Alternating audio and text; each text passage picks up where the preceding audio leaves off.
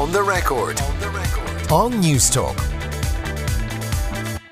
You are listening to On the Record with Kieran Cuddihy with you here until 1 o'clock today. Now, as you will have heard in our discussions earlier, Donald Trump is on his way to Singapore, where he is going to be meeting with Kim Jong-un, the leader of North Korea. John Power is a journalist who has been covering Korean issues since 2010. He joins me now on the line. John, I suppose I'm going to ask you a fairly broad question, looking into the crystal ball. Will the meeting actually happen? Is it guaranteed at this stage?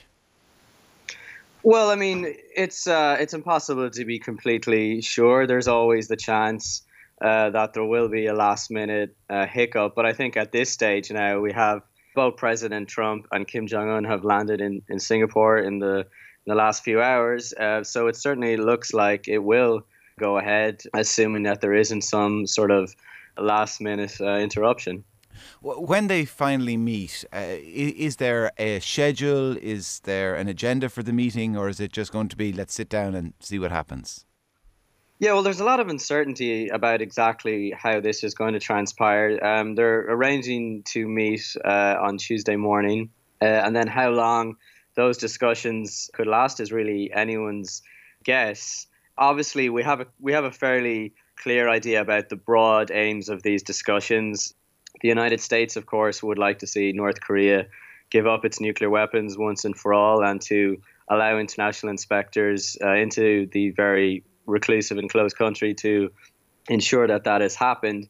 And North Korea would like to have its security guaranteed. It also will see this as an opportunity to sort of bolster the legitimacy of its regime and of its leadership. This is a very unique and historical moment. There's never been a meeting before between a sitting US president and the leader of North Korea. So it's quite an extraordinary moment in many respects. And while we can see quite clearly what the broad goals of each side are, how exactly the distance between the two sides, which is pretty considerable in all sorts of ways, will actually be narrowed is really an open question. Yeah, but those two main goals, they don't seem to be mutually exclusive, in that you could have both. You could see a situation where both sides can walk out the winner, as in there could be nuclear disarmament. Trump, I suppose, can claim a victory, or there's moves towards disarmament, or certainly the right sounds made. And Kim can go back and say, look, Donald Trump has offered the type of protections and recognition that no sitting president has ever offered the United States. Victory for us. Yeah, I mean, there's certainly a temptation for both sides, I think, to declare some sort of big breakthrough and victory that will seem very meaningful and monumental to the respective audiences. I think the real question, though, is how legitimate any agreement that is reached will actually be. There's a lot of concern and a lot of uncertainty about the extent to which the world or the United States would be able to actually verify that North Korea sticks to any agreement it may reach to give up its nuclear weapons. Yeah, this is an extremely closed country, and just where exactly all these weapons might reside and all the sites might reside is very much a matter of uncertainty. There was a great quote from Kim Jong-un during the week that trust is the bedrock of diplomacy, and we're in this bizarre situation where you're questioning the trust of Donald Trump, the US president, more so than Kim Jong-un, because we had as well with the G7 yesterday an agreement that apparently had been signed by all parties, and then a few hours later Donald Trump saying, no, I didn't sign that agreement, we have no hand act or part in it. How much, given everything that has happened, as we look in the last couple of years, the last few months under Trump's presidency, and the last few hours even, can we trust anything that comes out of this summit? Yeah, well, I think that goes both ways. Obviously, Donald Trump is quite a polarizing figure, and he's certainly a unique sort of politician and certainly has a very idiosyncratic style. On the other hand, North Korea has made many promises and pledges throughout the years to follow a path toward denuclearization and to regularize relations with the South Korea, that is.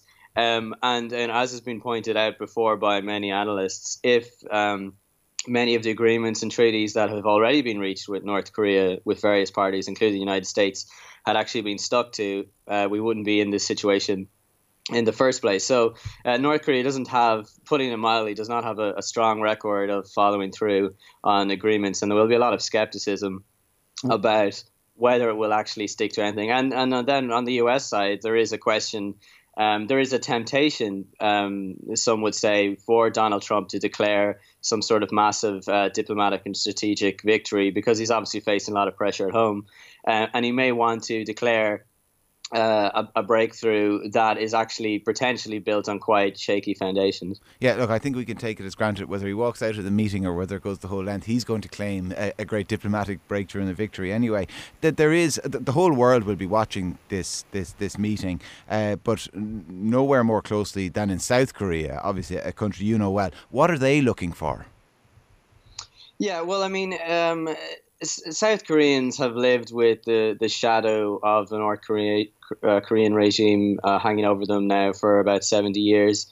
And I think the prevailing mood in South Korea, understandably, would be their preference would be for a neighbor that is less bellicose, that is that wants to live in harmony with them. And also the ultimate aim of South Korea, and actually also North Korea officially, is to reunify.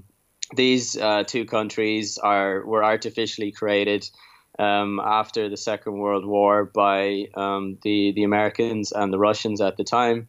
And they are one people, essentially, with one language and a common history and heritage. So the ideal situation in the minds of many Koreans would be to be able to reunify peacefully and to cooperate and to be a unified nation again. Of course, that's really a huge challenge in so many respects. I mean, not least of all, South Korea is a modern democracy. It's a very wealthy, stable, modern country, whereas North Korea is arguably the most totalitarian, closed nation still left on the earth. So overcoming those differences really is a monumental sort of task. Obviously, as well, South Korea would like to see North Korea give up its nuclear weapons. That goes without saying. But I think beyond that, there's that broader question of will it be possible for someday for the two sides to overcome their differences and actually become one nation again. All right, look, as I said, the whole world is going to be watching it. John Power, who is a journalist who's been based in South Korea for many years covering these issues and more. John, thanks very much for speaking to us here on The Record. Stay with us after this short break. Dave McIntyre, Shane Stapleton are going to be in studio talking about the weekend's bumper sporting action. 18 GAA games. Never been a weekend like it. On The Record. On News Talk.